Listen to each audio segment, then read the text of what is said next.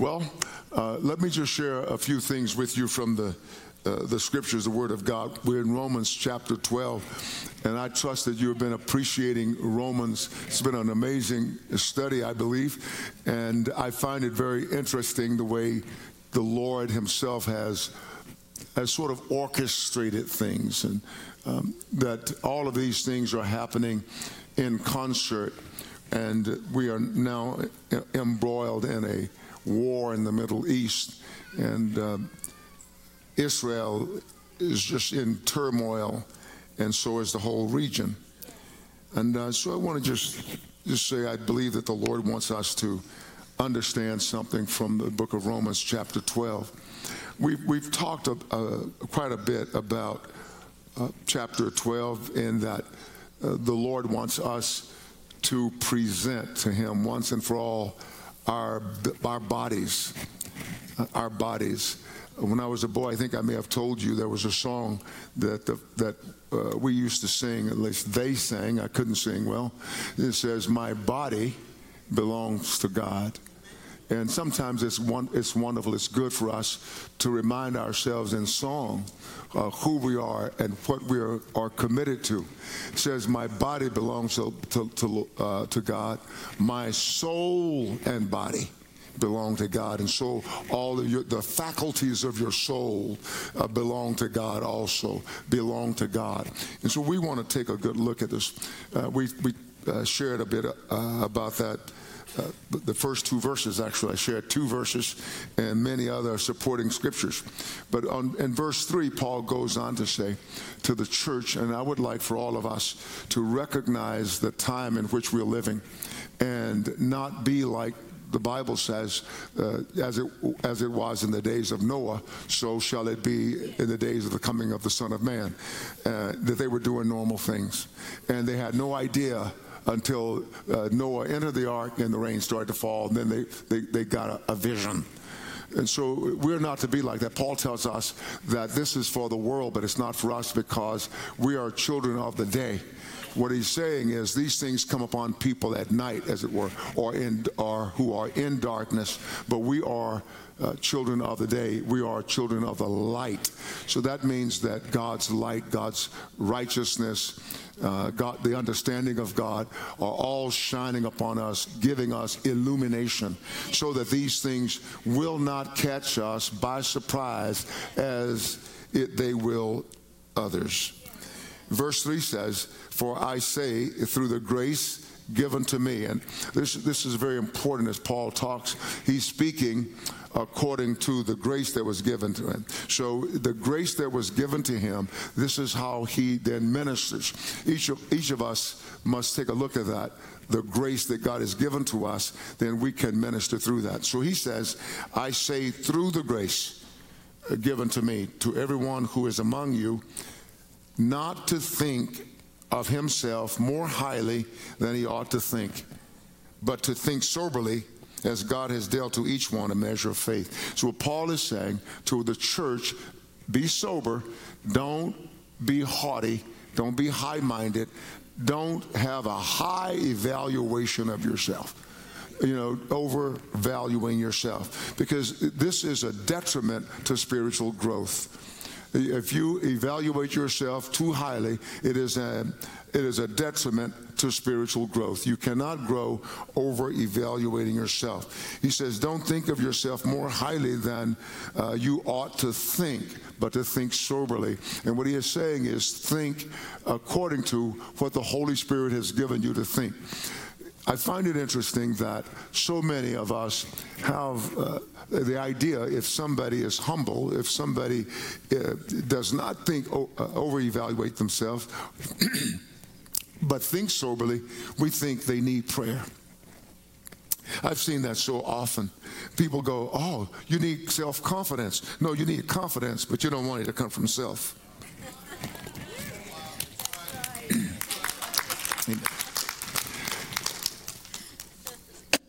Well, Paul says here that God has dealt to each one a measure of faith. So all of us have faith.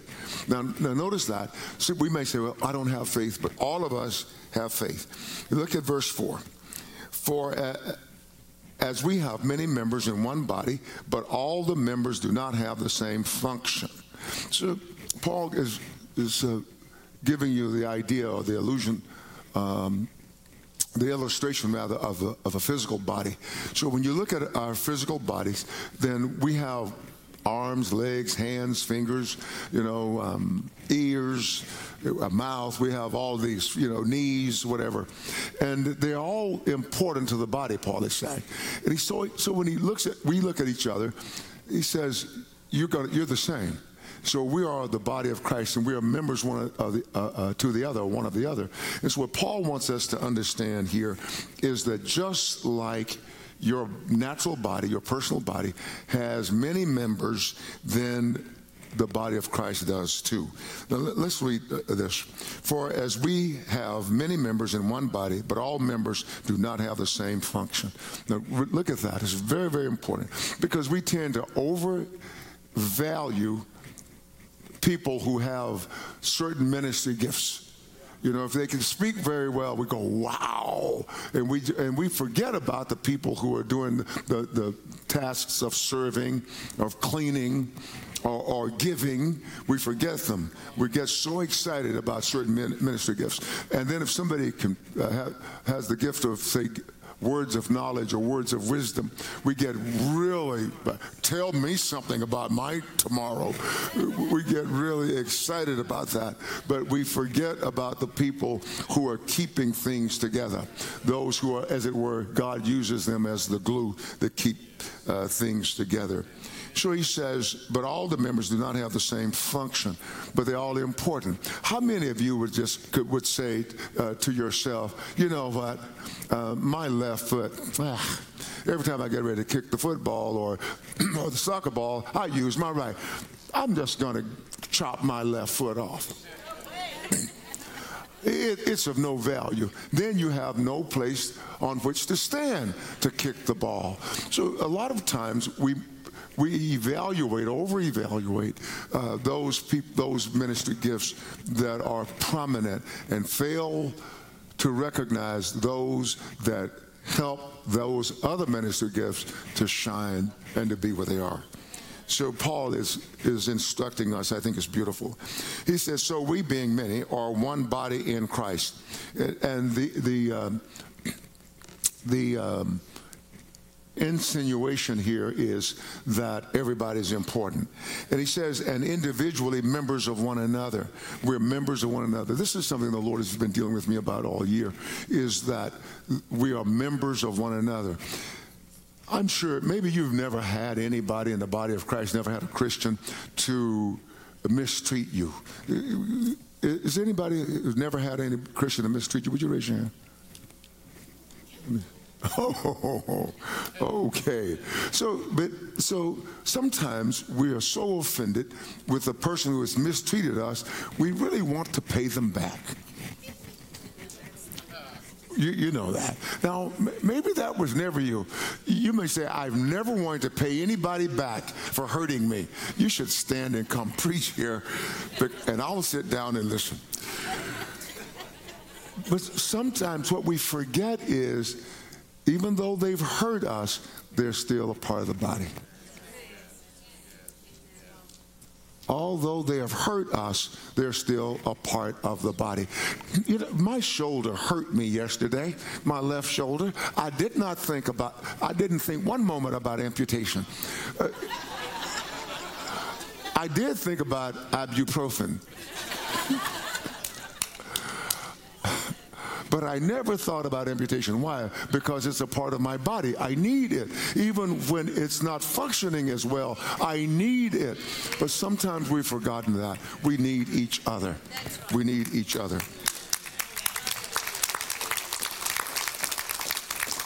Because we are members of one another. I hardly remember the song. There was a song we used to sing about how the body was connected to something, connected to the this and connected to the that. You ever remember that old song? What is it? The knee bone connected to the thigh bone to thigh bone. Yeah. So we are members of one another. So Paul says, verse 6, he's instructing the church because we don't want to have the attitude that we are indispensable, but others are dispensable. We don't want that. Verse 6 says, having then gifts. So all the body of Christ, every one of us has a gift or gifts. Everyone. Having then gifts differing according to the grace that is given to us. So what Paul says is that the gifts that you have came from the grace of God. So we have gifts that are differing according, that is kata, coming down from the grace that is given to us. He says, let us use them. Let us use the gifts we have. Wow, let us use the gifts we have. Sometimes we think that since our gift is not so prominent, it's not important. Oh, I promise you, it's very important. It's very important. You don't see, most of you, maybe none of you, except maybe a few of you, have seen my feet out of my shoes. You've seen my feet, right? You've seen, a few of you have seen my feet. But they're important to me. Though you don't see them, they're very important to me.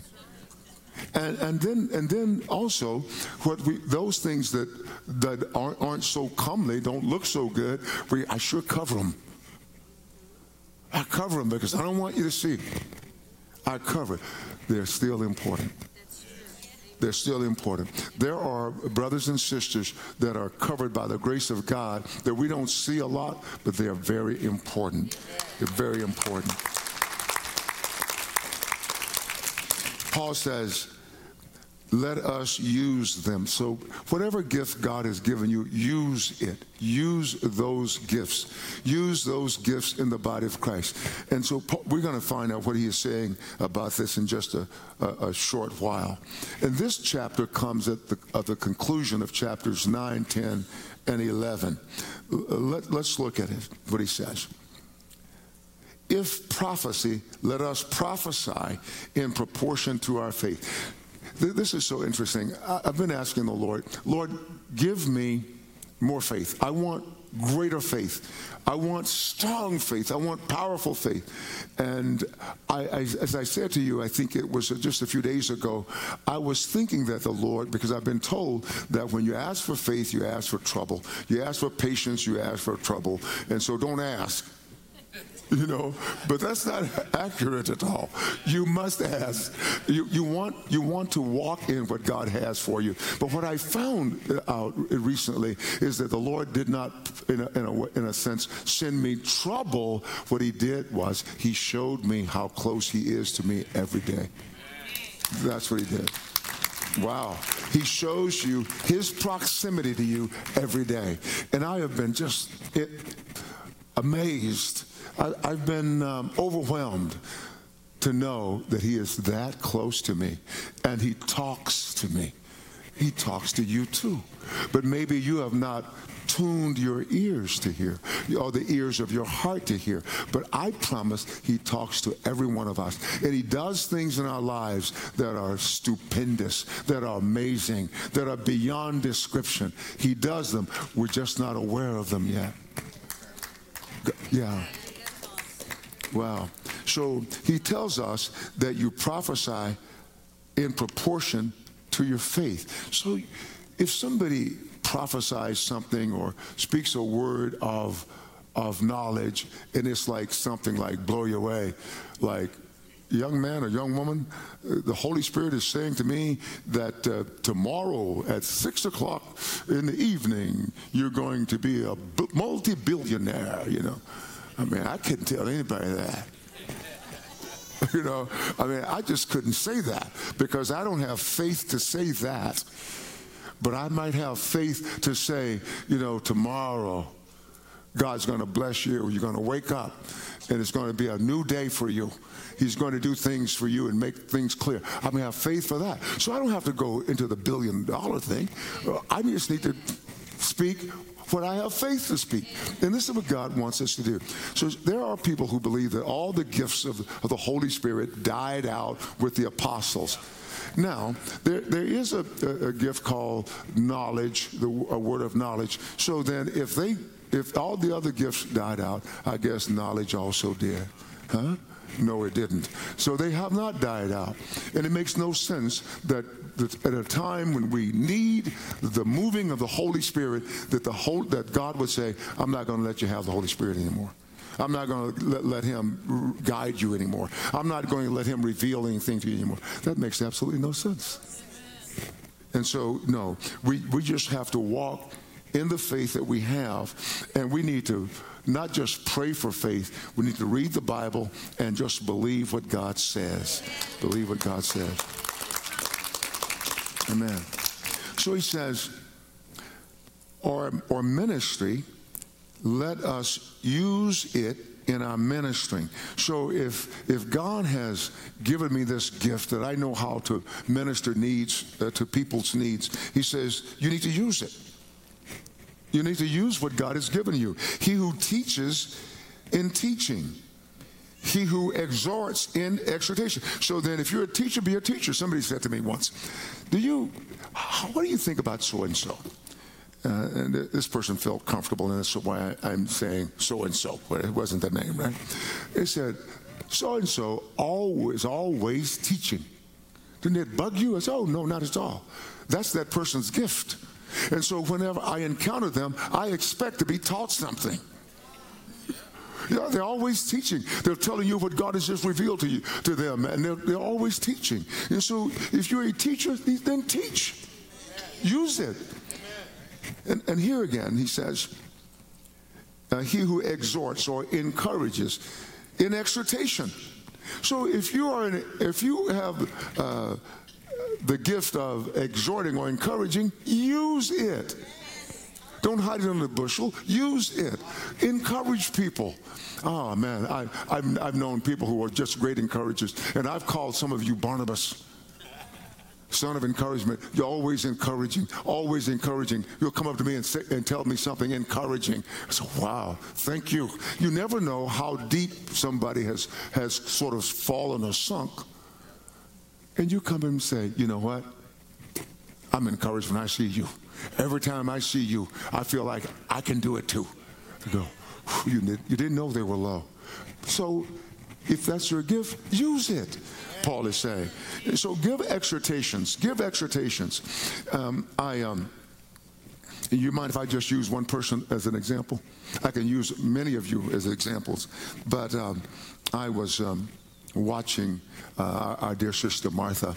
I've seen her going around just giving and encouraging. Hello, man of God. You know, my youngest grandson had a dream when he was about 4 years old, I think. He was about 4 years old, and he woke up. He could barely talk to his dad. He said, Dad, I had a dream that this angel called me M-O-G. M-O-G. And so his dad said, what, man of God? And so we started calling him M-O-G, man of God.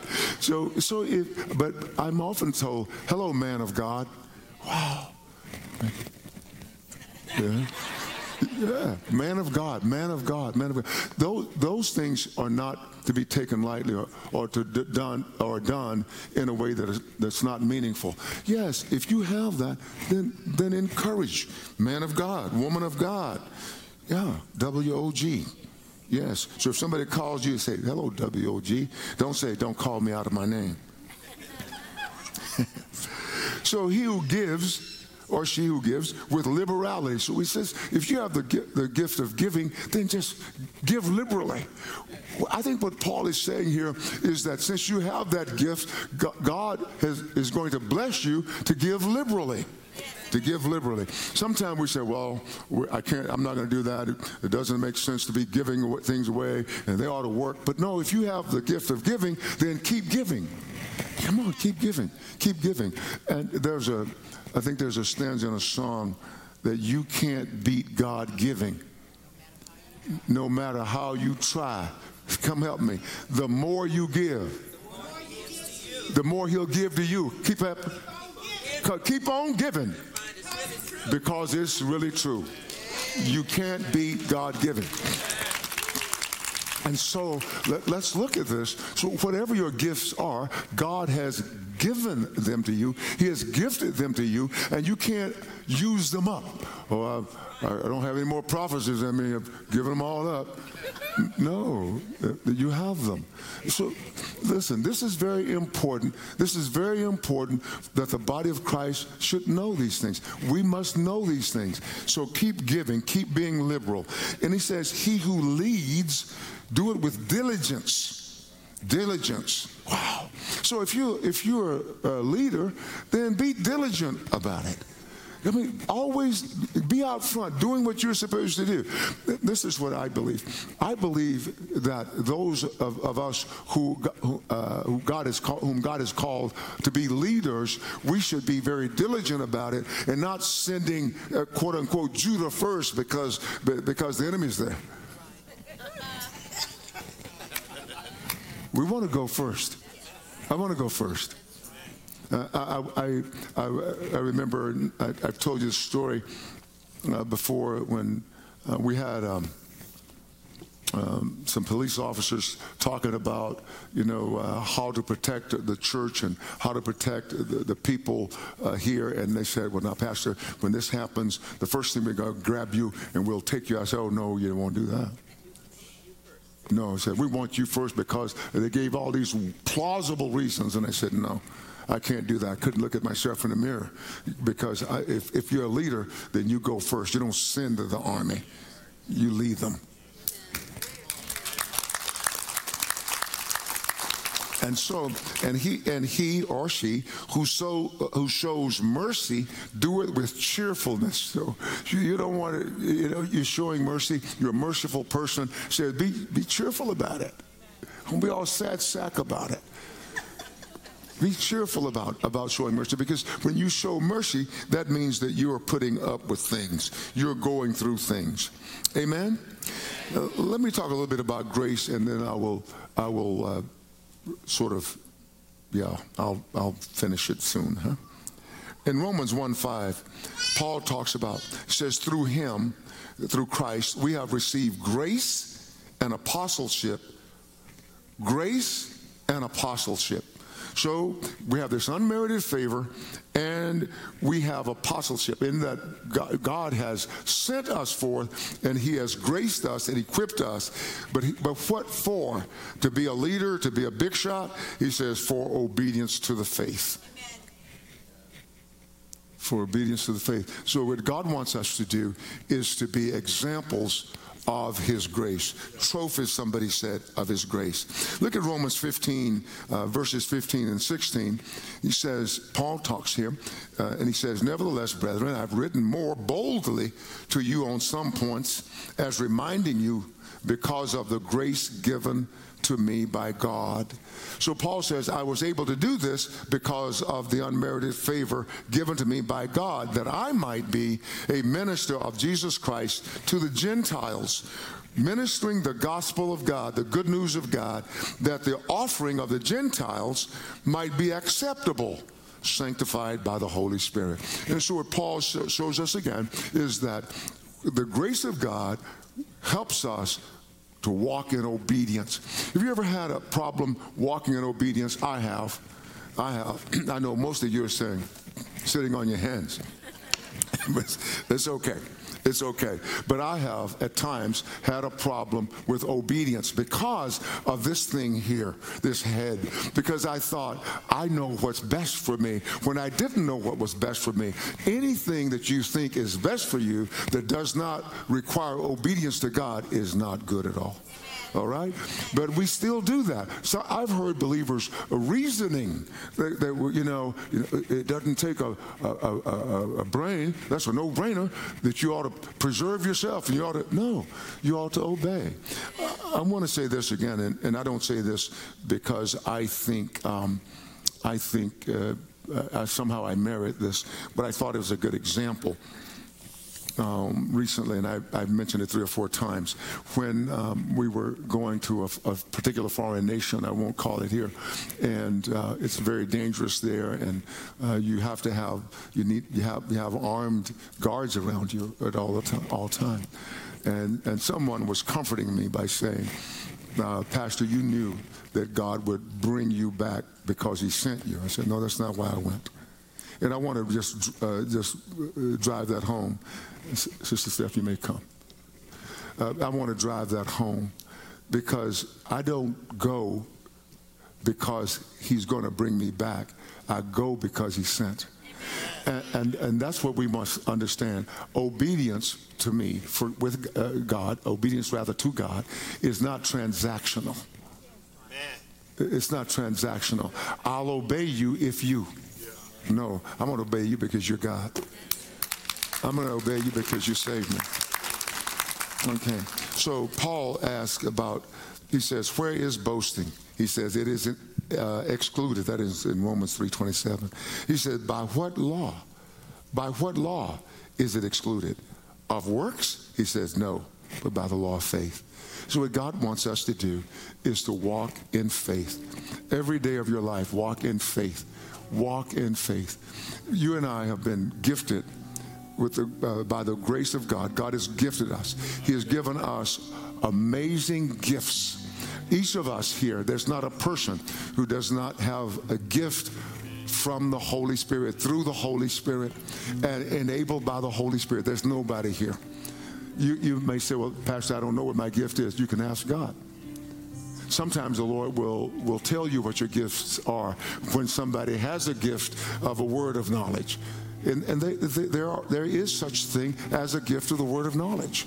People know things that they did not learn through study. The Holy Spirit just dropped it in there. And so we want these things to happen.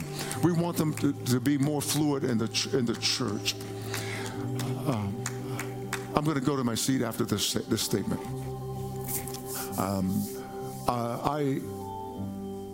I was talking Sunday about worship and about God is bringing us into a new understanding of worship. And I made a comment that bothered me after I'd made the comment because I used it as a metaphor, a figurative language, but I thought it could be taken wrongly. And that is, I said, when God is doing something, God is moving, you worship the way God wants you to worship.